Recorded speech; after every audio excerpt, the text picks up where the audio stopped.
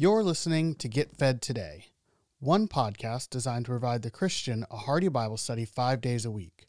While our mission is to showcase a variety of different Bible teachers, if you want to access more content from a particular pastor, simply listen to the end of the episode for additional information. On behalf of the entire team at Get Fed Today, it is our prayer that today's episode encourages your growth in the grace and knowledge of our Lord Jesus Christ. Good morning. Did you think it was an open pulpit today? Just whoever wanted to come up and fill it.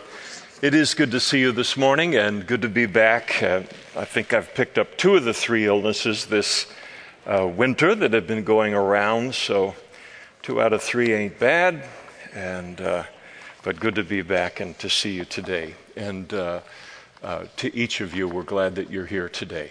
Let's stand together and let's turn in our Bibles to the book of Philippians, chapter 3, studying the book of Philippians on Sunday morning. And we come to chapter 3, and as we're finding our way there, just a reminder that on Sunday nights we go through the Bible, Genesis to Revelation, and currently studying in John's Gospel. And so each of you are invited tonight at 6 o'clock for that. We pick things up in Philippians chapter 3 in verse 12. Paul writes by the Spirit of God, "Not that I have already attained or am already perfected, but I press on, that I may lay hold of that for which Christ Jesus has also laid hold of me. Brethren, I do not count myself to have apprehended, but one thing I do, forgetting those things which are behind and reaching forward to those things which are ahead. I press towards the goal of the prize of the upward call of God in Christ Jesus. Therefore, let us, as many as are mature, have this same mind, and if in anything you think otherwise, God will reveal even this to you. Nevertheless, to the degree that we have already attained, let us walk by the same rule. Let us be of the same mind." Let's pray together.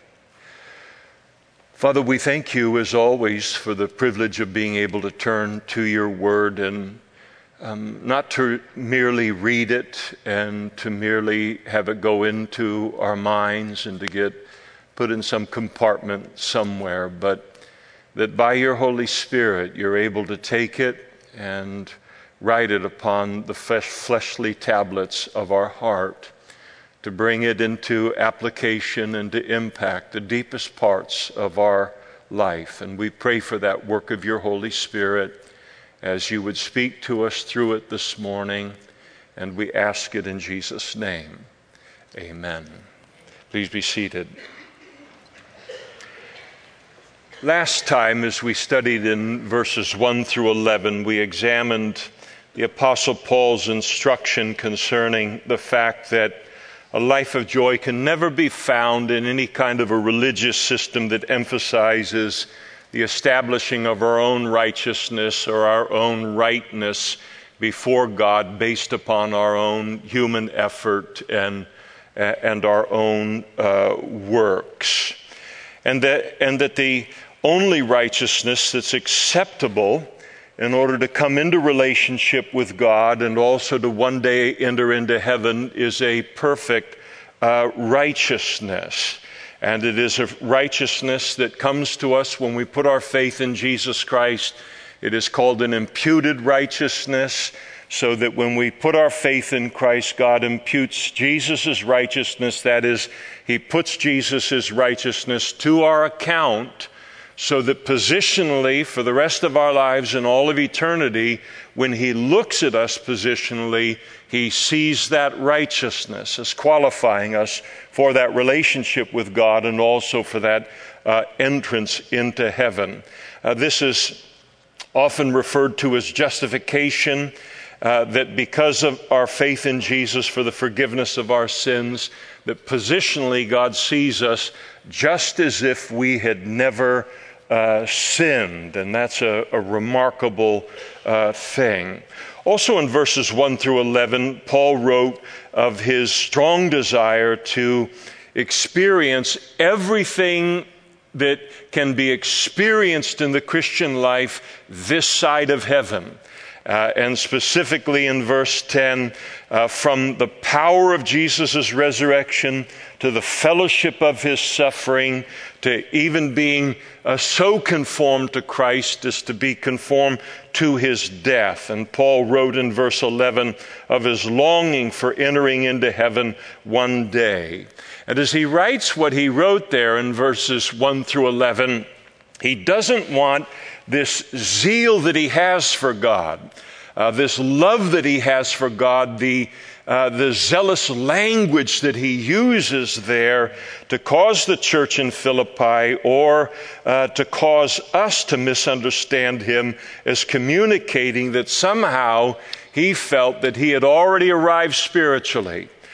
Or that he was in a state of full maturity as a Christian, or that some way he had already been perfected, as he speaks of it there in verse 12.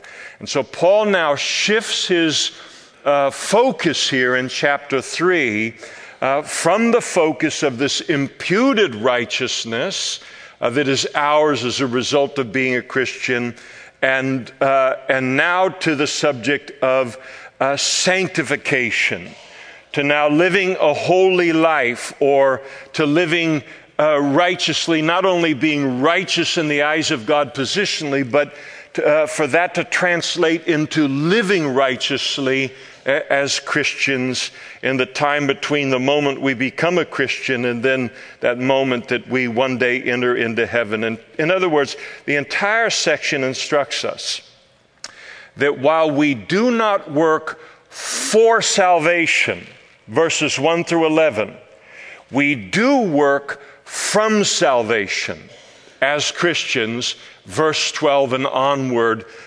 in the chapter. That in the light of being born again, having the Holy Spirit indwell our lives, we are not called to continue to live the same old life of sin that we once did, only now being saved, possessing only a positional righteousness in our life before God. But he tells us that this positional righteousness is intended to translate into a practically righteous life as well. So now living a life that's consistent with what God calls us to be as Christians, not in order to be saved, but because we already are saved. And so now, having been saved, verses 1 through 11, Paul instructs us about how to grow as Christians into spiritual maturity. You notice in verse 12 that Paul models for us here that, and really throughout the entire section here, and communicates that every Christian's life should be marked by a continual spiritual growth in our lives. Paul wrote this letter to the church at Philippi now after having been a Christian for 30 years, after having been an apostle now for 25 years, and yet he declared that he had not reached spiritual maturity yet, that he had not reached spiritual perfection as yet. And if anyone could have claimed to have reached spiritual maturity or perfection, and then chosen to now say, I think I can coast in my relationship with God and I can coast in this regard, it would have been the Apostle Paul, and yet he didn't. You think about how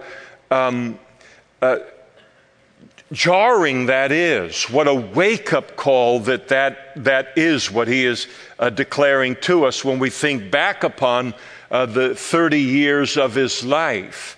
And here you have the Apostle Paul as he gets saved there on the way to the city of Damascus, and as he's immediately in the early days of his salvation, he begins to preach Christ in the city of Damascus and creates such an uproar that he ends up having to be lifted over the wall and lowered in a basket to save his own life from the persecution. while he was waiting for God to reveal his call to him concerning his life work, he evangelized Arabia and Tarsus and Cilicia. And then he moved on to Antioch in Syria at the urging of Barnabas, and he helped him turn the city of Antioch into the great missionary church that it became, the staging center for all of Christendom in the early church, for taking the gospel out into the ancient world, including his 3 missionary journeys. He evangelized the island of Cyprus. He established a string of churches in Galatia, at Antioch and Pisidia, at Iconium, at Lystra, at Derbe, later in northern Galatia. He expanded the work of God into Europe, where he planted church in Philippi, in Berea, in Thessalonica, and in Corinth. In Athens, he stands upon Mars Hill and he makes this memorable address to the philosophers and the intellectuals of the world of that day. He then evangelized Ephesus and planted a church there that became so strong that it became an influence in that entire part of the world, and sending out many churches from that church into other areas of Western Asia Minor. He had experienced imprisonment in Rome, but even in those circumstances, as he sits here under the constant threat of a potential death, and he continued to teach, he continued to preach, he made converts among the imperial guard, and he extended the influence of Jesus Christ right into the palace of Caesar itself. He had been instrumental in the launching of a large number of young men into ministry at a time in which to do so not only meant the guarantee of persecution, but also the great potential of death. And so great was his example that they followed him anyway. Timothy, Titus, Luke, Silas, Sopater of Berea, Aristarchus, Secundus, Gaius, Tychicus, Trophimus, just to name a few. And he had been used by God to perform miracles, healing of the sick, healing of the lame. He had been used by God to cast out demons. He continued his ministry in the face of great hardship for his faith. He had been beaten and scourged and shipwrecked and imprisoned and stoned and mobbed. He knew what it was to be physically exhausted, sleeplessness often, and hunger and in thirst, and cold and in nakedness. And in the course of those 25 years, he became one of the most Christ-like and mature Christians in the history of God's people. And yet at the end of all of that, as he writes this letter, he declares that he has not yet attained, or that he has not yet been perfected. And knowing all of that is intended to shock any Christian out of even the slightest thought of ever ceasing our spiritual growth, much less actually doing it. And making the point that an imputed or a positional righteousness in the eyes of God through faith, as he describes it in verses 1 through 11, does not negate our responsibility to now grow in practical righteousness. It is never, that imputed righteousness, never to be used as an excuse for failing to participate in God's lifelong work of sanctification in our life as Christians, his lifelong work of making us more and more into the image of Christ, and making the point that not even one single solitary Christian in the whole world should ever stop growing spiritually, that not one single Christian in the world should ever grow satisfied with our spiritual maturity and then to cease growing spiritually. We don't get to do that. And here the Apostle Paul is simply not going to allow any Christian under his influence to mindlessly stop growing spiritually and then somehow think that that's okay. And it's a needed message. It's a strong message, but it's a needed message. Think back to the day that you were saved and ask yourself, how many Christians do you know who are still growing in their Christian life from that time in your Christian life? And I can guarantee you that for most of us, it represents a very small minority of the Christians that we knew, and even that we know today. And one of the great threats to Christian growth and maturity is the idea that after we have walked with the Lord for a little while, that somehow we are free to self-determine the spirituality that we want to grow to and we want to achieve, rather than God determining the spirituality that we grow into, and then we stop growing spiritually.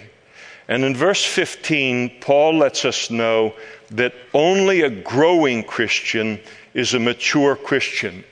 No matter how much we know, no matter how much we've experienced, no matter how much Bible teaching we have received or we have learned, no matter how much of that is a part of our life, if we have ceased growing spiritually, we are not mature Christians. And the crazy thing about it, in terms of the capacity for self-deception in our lives regarding this, is that many Christians stop growing because they now consider themselves to be mature enough to do so, when it's a mark of immaturity, Paul says. And Paul declares that if any of us cease to grow spiritually, that it is immature, that it is childish. It is to view Christianity, it is to view the death and the burial and the resurrection of Jesus Christ in a childish fashion. And so Paul definitely has my attention at this point in his letter, clarifying a little bit Paul's terms as he uses them here and trying to understand what he's saying. When he says, not that I have already attained, that word attained means to take hold of or to get hold of. It has the idea of grasping. He says, I haven't grasped that. I haven't made this entirely mine at this point. To take hold of what? What he had described in verse 10. And he's declaring that I want to know Jesus fully. I want to know the power of his resurrection. I want to know the fellowship of his suffering. I want to be surrendered as fully as he was to the Father's will for my life, even being conformed to his death. But I'm not there yet. I am not yet like Jesus in my spiritual development and maturity. And if Jesus is the standard for spirituality within Christianity, and he is, there will always be room to continue to grow as Christians spiritually. And the Apostle Paul recognized that even in the face of the incredible accomplishments that he had in God's use of him. When he says that not that I am already perfected, the idea is that I'm already completed or to finish or to mature. He's saying that I am not yet complete or fully mature spiritually. Now, I think that all of this is very helpful in managing our, not only as it's intended to wake us up if we cease to grow as Christians, but I think it's also very, very helpful in managing our expectations concerning ourselves and other Christians. That while spiritual growth is a proper expectation of myself and of other Christians, that it is not a proper expectation. Perfection is not a proper expectation, or to expect full spiritual maturity of a Christian is not a proper expectation. Application concerning ourselves. Certainly the recognition that, as the Apostle Paul declares concerning himself clearly, that he is not yet mature, he is not yet perfected.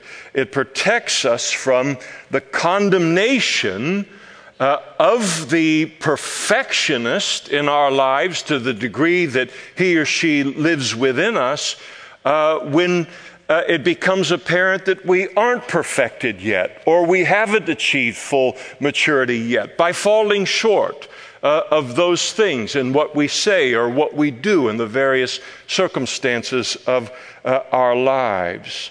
I remember in my 5th grade class at Irene M. Snow Elementary School, taught by Mr. Hampel. Yes, teachers, we remember your names all the way into advanced age. But there was a girl in the class as Mr. Hampel was passing back the test results to us. And one of the girls received her test result, and she just broke out into convulsive sobbing at her desk and just began to cry uncontrollably, and because she had received her test back and had gotten a B on the test. It was the first time in her entire life that she had gotten anything less than an A on any piece of homework or on any test in her life. And she couldn't stop crying the entire day as a result of it. I remember feeling sorry for her, not that she had gotten a B, but because she had no capacity to enjoy a B. And I remember that even at that young age, I remember thinking that the standard that this girl is living under is an impossible standard, and that B couldn't have come soon enough in terms of her life to deliver her or begin to in terms of this idea that a human can be perfect all the time. No human can be perfect all of the time. And I think that Paul was that kind of a religious student. It was all A's until he came to know Christ and then realized that Jesus was the standard and not Paul's fellow religious men. And Paul realized, I'm not going to ace this course called Christianity. I'm not going to ace Christ-likeness in this lifetime and then go on my merry way and then go on to dominate and to conquer some other area in life. Success will not be measured in the Christian life by perfection. Success is measured by progress, by growth. There are going to be C's, and there are going to be B's, and there are going to be D's, and there are going to be F's in the Christian life, and it's not the end of the world. And nothing is a total loss in our lives that we learn something from, and we take that something and do better the next time. The only alternative to recognizing that concerning ourselves is to spend my entire life in just a pit of self-condemnation. I would constantly be condemning myself if I brought that standard of perfection rather than progress into my Christian life, and I would never have the ability to rise up out of that condemnation. It also has an application to others concerning our lives. And it reminds me that the same thing that is true of me as a Christian is also true of every other Christian in the world. Not one of them is perfect yet, and they will not be perfect this side of heaven, and it corrects any kind of perfectionism that I am then prone to bring to their life, or to bring to my relationship with them. And it's an amazing thing, and it's an ugly thing about the flesh, and how quickly I can spot a shortcoming in another Christian's life in some situation and then have it shock me or have it disappoint me. And the fact that they have not yet attained or they are not yet perfected. And where does the fault lie? Does it lie in their imperfection, or does it lie in the fact that they haven't attained yet? No, but I've brought a wrong expectation into my Christian life concerning others. And based upon this passage, as Christians, we're free to expect continual spiritual growth of other Christians, but not perfection.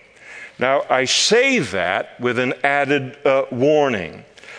I have found that most Christians will overlook a lot in our lives as long as we continue to grow as Christians. But if we deliberately cease to grow spiritually, then they lose hope for change in our lives. And they become frustrated, and usually it results in a crisis in the relationship, whether within a marriage or in friendships or as we're co-laboring in Christian ministry and so forth. And so we are never to use the fact that we will never be perfect in this life as an excuse to ever stop growing in our Christian life. And Paul did not write this in order to provide us with that kind of an excuse. Additionally, if you're not yet a Christian and you're here today, we're glad you're here. And if you bring an expectation of perfection to how you view and how you see Christians, you need to realize you will never find that. You can expect that in Christ, but you cannot expect it in any individual Christian.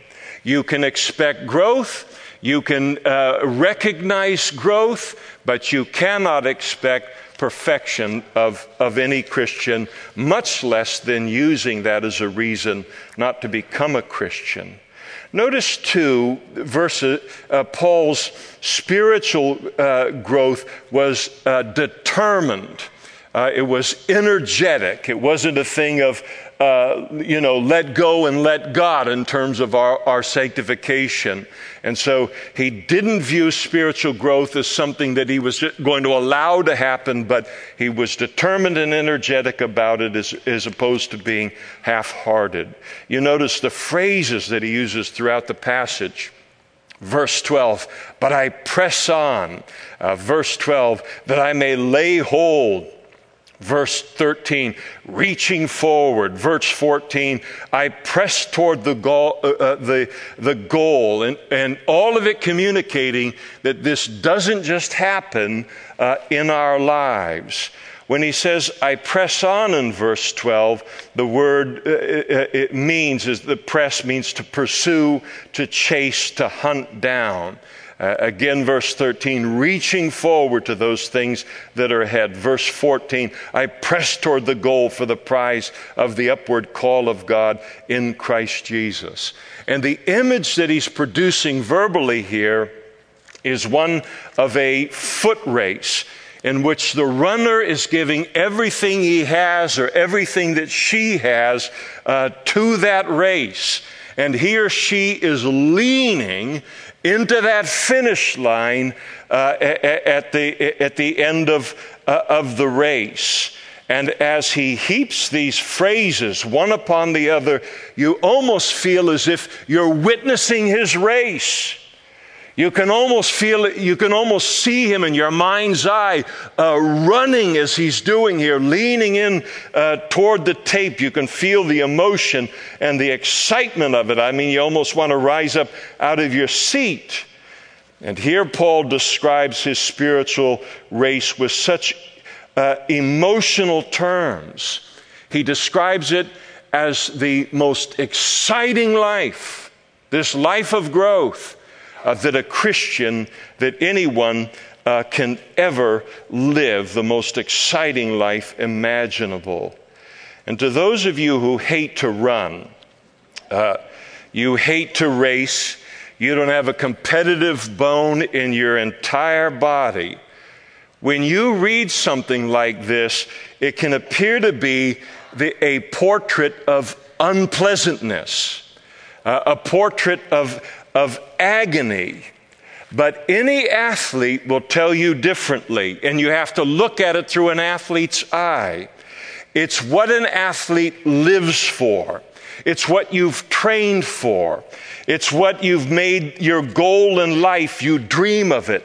You dream of that race. You dream of that finish. You dream of that feeling that you have at that time. You dream of the moment.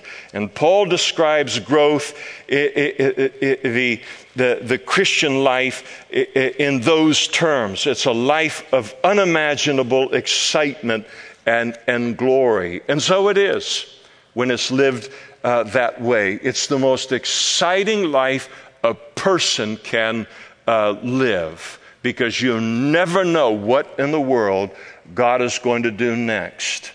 And then here you go from, so often using a baseball analogy, in our spiritual maturity, going from single A to double A to triple A, and here you have this potential that is within you, and now you're rocking it in single A.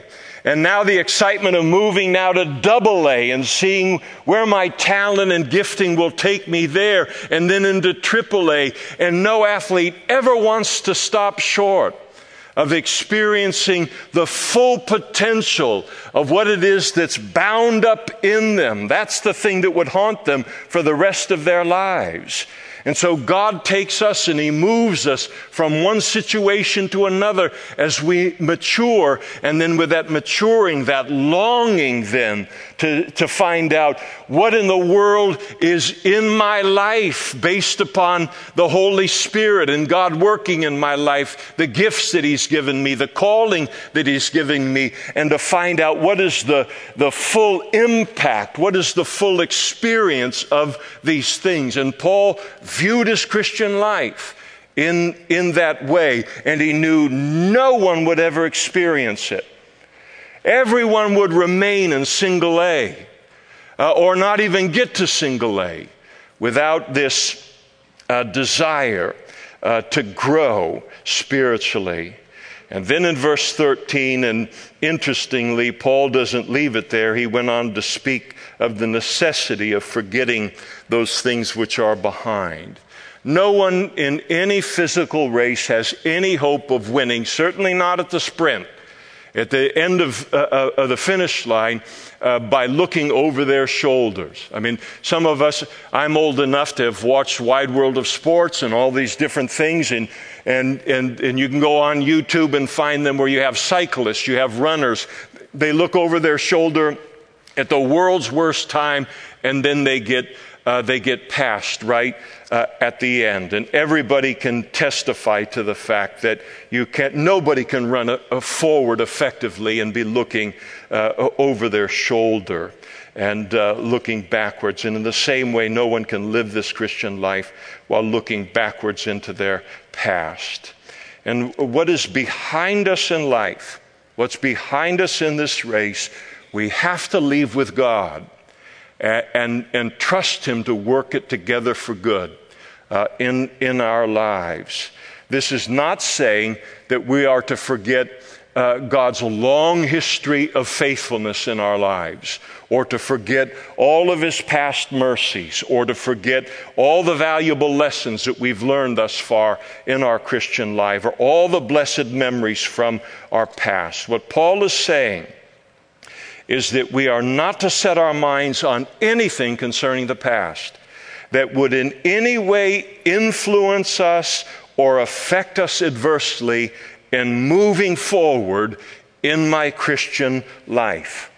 And that includes good things that are a part of our past. You think about Paul's successes and his accomplishments that were so wonderful. If he looked back upon those all of the time, he could be lifted up in pride as a result of that. He could have fallen into the idea that I've arrived. I'm the best Christian of anybody that I know, and become self-satisfied. And when a person does that, they live their Christian life in their past. They're no longer looking forward. And as we've seen, the Apostle Paul had a mountain of these kind of good things to focus on, and he chose not to do that, to leave it for the day of judgment, the day of reward. This forgetting the things that are behind includes our past sins and failures as well. As great as Paul's accomplishments and the goods that he could look back upon in his Christian life, just as great were the sins and the failures that were a part of his past as well.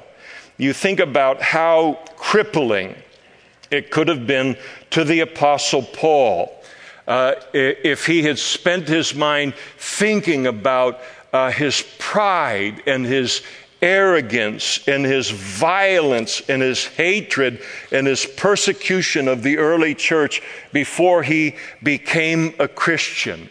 Think about, after all of these years of sanctification in his life, where his heart is tender toward people, tender toward the Lord, how he must have then looked back then upon 30 years earlier and looked at that 30-year earlier person that he was, and how all of those things could have absolutely condemned him into just this little tiny, obscure spiritual corner in his Christian life, to where if he allowed those things to dominate from his past, his present, and his looking forward, there would have been no boldness concerning the future. There would have been no hope of great things in his life. He would have lived a life of complete condemnation. And Paul didn't allow his past, those sins and failures, to take him there, to incarcerate him in that very, very tiny cell of condemnation.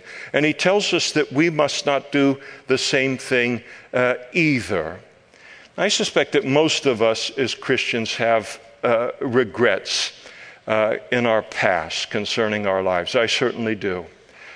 Things that if we were to dwell upon them, they would condemn us into silence. They would condemn us into the darkest corner in life. They would condemn us from assembling together with the saints. They would condemn us from ever thinking that God could ever bless me or that God could ever use me. There might be some past cruelty done to another, physically or verbally, that can haunt us, or some act of hatred or violence. It can be an abortion. It can be a marriage that ended that we recognize was because of our neglect and because of our pride. It can be the regret of looking back upon our life and getting involved with that wrong group. Or it can be some act of cowardice on our part where we failed to stand for what was right in a moment in time that we knew we ought to make a stand in, and we folded in the face of it. Or a failure to stand by a friend at a critical moment. And all of these kind of things that we can look back upon in our past, and which would adversely affect us from moving forward confidently in our Christian life. That's the past that he's telling us that we are to forget about and entrust to the Lord. And then there are all of those things that have been done to us by others that result not only in pain in our lives, but actual damage in our lives. And Paul had plenty of people like that in his life as well. And so do most of us. And Paul's entire orientation was future in regard to all of this, and he tells us that we must make it our own as well. It's instructive, I think, that word forgetting, as Paul uses there, it is in the present tense.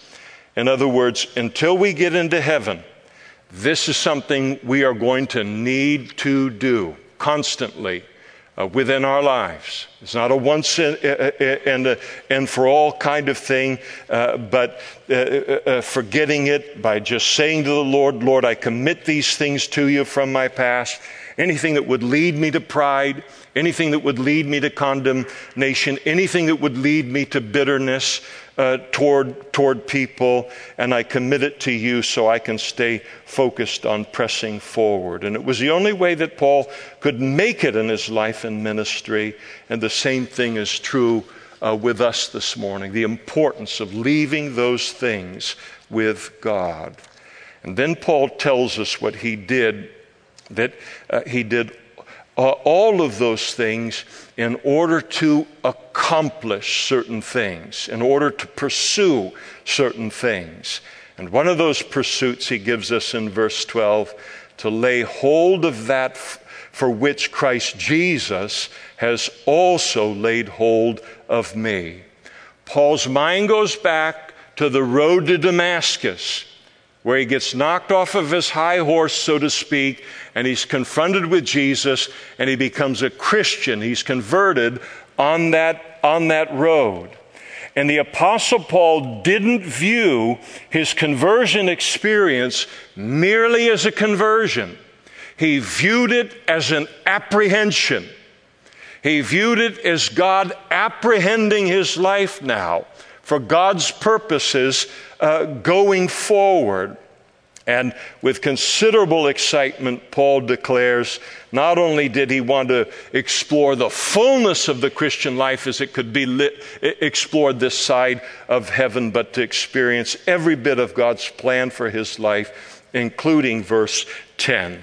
And he had lived his life up to that point with tremendous zeal, tremendous pressing forward for self-righteousness and for pride and for sin.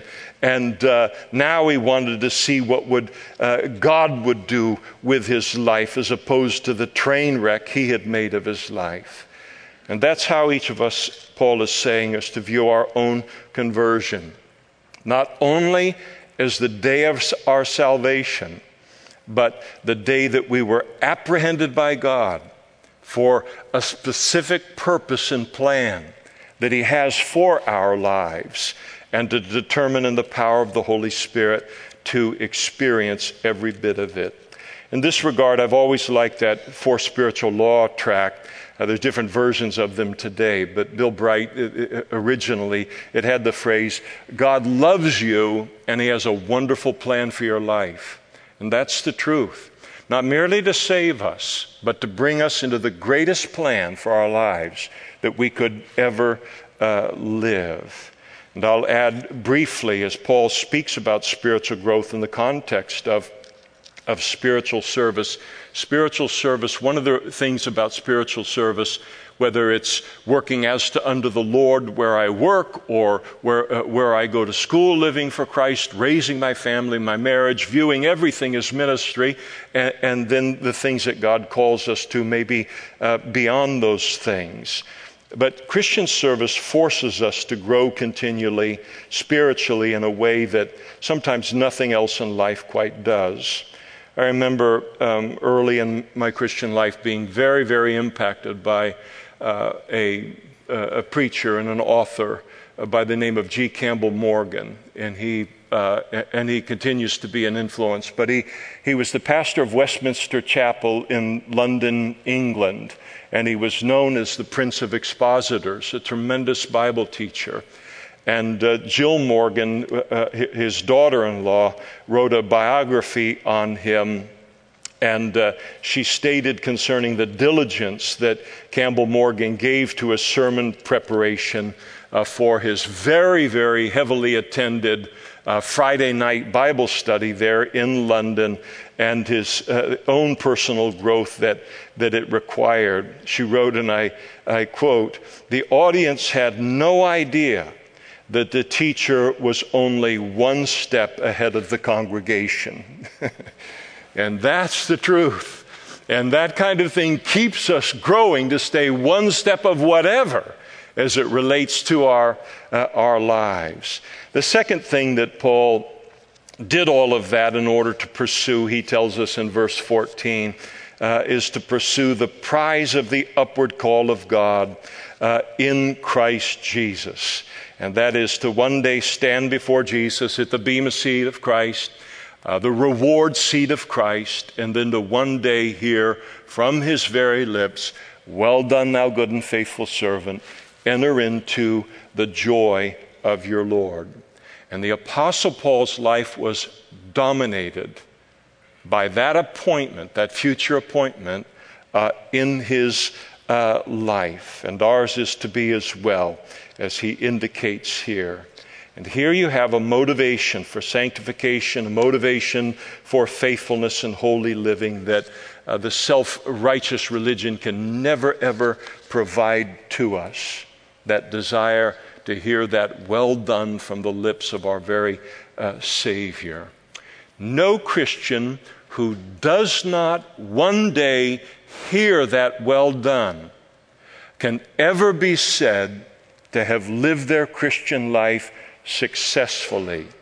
And no Christian's life that is not marked by not perfection, but spiritual growth will ever hear those words from the lips of Jesus.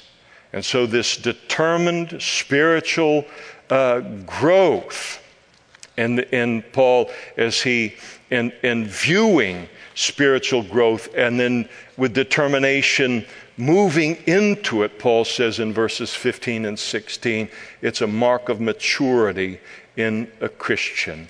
Again, spiritual maturity is not supremely based upon how much we know intellectually, as important as that is in its own place. But it is determined by a life that is marked by an energetic and determined spiritual growth. It's fascinating. At the end of verse 15, Paul anticipates an argument from some on this issue. You're demanding too much. That's too high of a standard, or some kind of looking for a wiggle room on the thing. And Paul, in essence, says, I have told you by the Spirit of God the truth concerning this issue.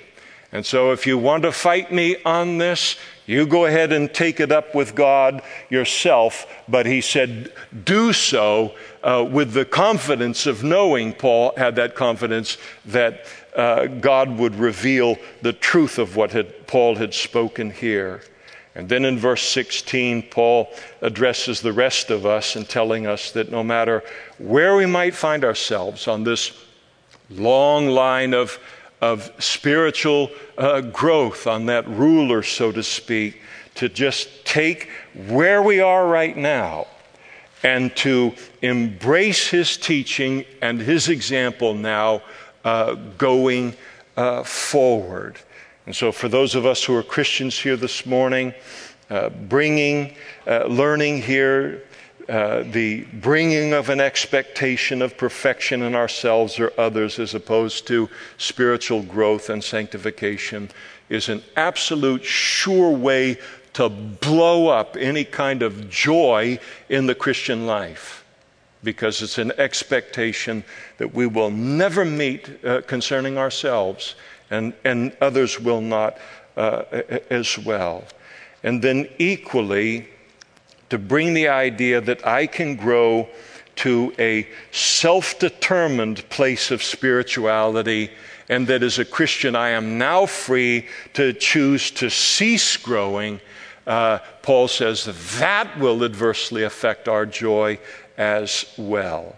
And true joy as a fruit of the Holy Spirit is only found in the Christian life that's described in the Scriptures. It is not found in a Christianity of our own making and of our own defining. And there's certainly none of the kind of tangible excitement in that kind of self-defined Christian life that we see in verses 12 and 13. The excitement of I press on, reaching forward. There's no anticipation in that kind of life for the bema seat. In fact, the bema seat or the reward seat becomes something that a person doesn't want to face. And instead, in this, where a person will stop and say, this is as far as I grow, I am content with this, and I have no interest in growing any further. At that moment in a Christian's life, now it just becomes a long, slow, boring, monotonous slog toward death. There's no joy in it at all. Not the joy that God intends us to have. So it's a heavy passage, but it's a needed passage, or Paul wouldn't have written it by the Spirit of God. So if we sit here this morning and we say, I have long ago stopped growing spiritually. I determined myself spiritual enough for the rest of my life, and that has ceased in my life years ago, months ago, a day ago. Then to look at the passage here, and I exhort myself to look at the passage here and to say, God, I see that I've made a great mistake here, a great sin here. I recognize it. I repent of it. And then now I rededicate my life to you and to not merely being saved, but committing my life to the purposes for which you have saved me as well. And the Lord will meet us there. And then we can move forward and be growing in the Christian life and growing into a life that is the most exciting life that a person can live. If you sit here this morning and you're not yet a Christian, God does love you, and He has a wonderful plan for your life. And it begins with you confessing your sin to Jesus, to God, putting your trust in Jesus Christ for the forgiveness of that sin, repenting of that sin, and now being born again by the Holy Spirit to begin the life that God now has planned for you. I don't know, some of us come to the Lord when we're on a mountaintop high experience and it's so empty and it's so lonely. We say, that I dedicated my life to that, and the emptiness brings us to the Lord, and the disappointment. And then there's a lot of others of us who, there comes a point where we say, I have made an absolute wreck of my life. And the offer that God has a plan for my life and wants to take over the steering wheel and lead me into that, I am all for it. But whatever your place may be in life, you need to be saved. And there are going to be men and women up in front immediately after the service who would love to answer your questions and then to experience God coming into your life today by means of a spiritual birth. And we encourage you to do that. Let's stand together now and we'll close in prayer. Thank you for listening to Get Fed Today. Today's sermon comes from Pastor Damian Kyle. If you enjoy the message, you can access more of Pastor Damian's teaching ministry by visiting ccmodesto.com.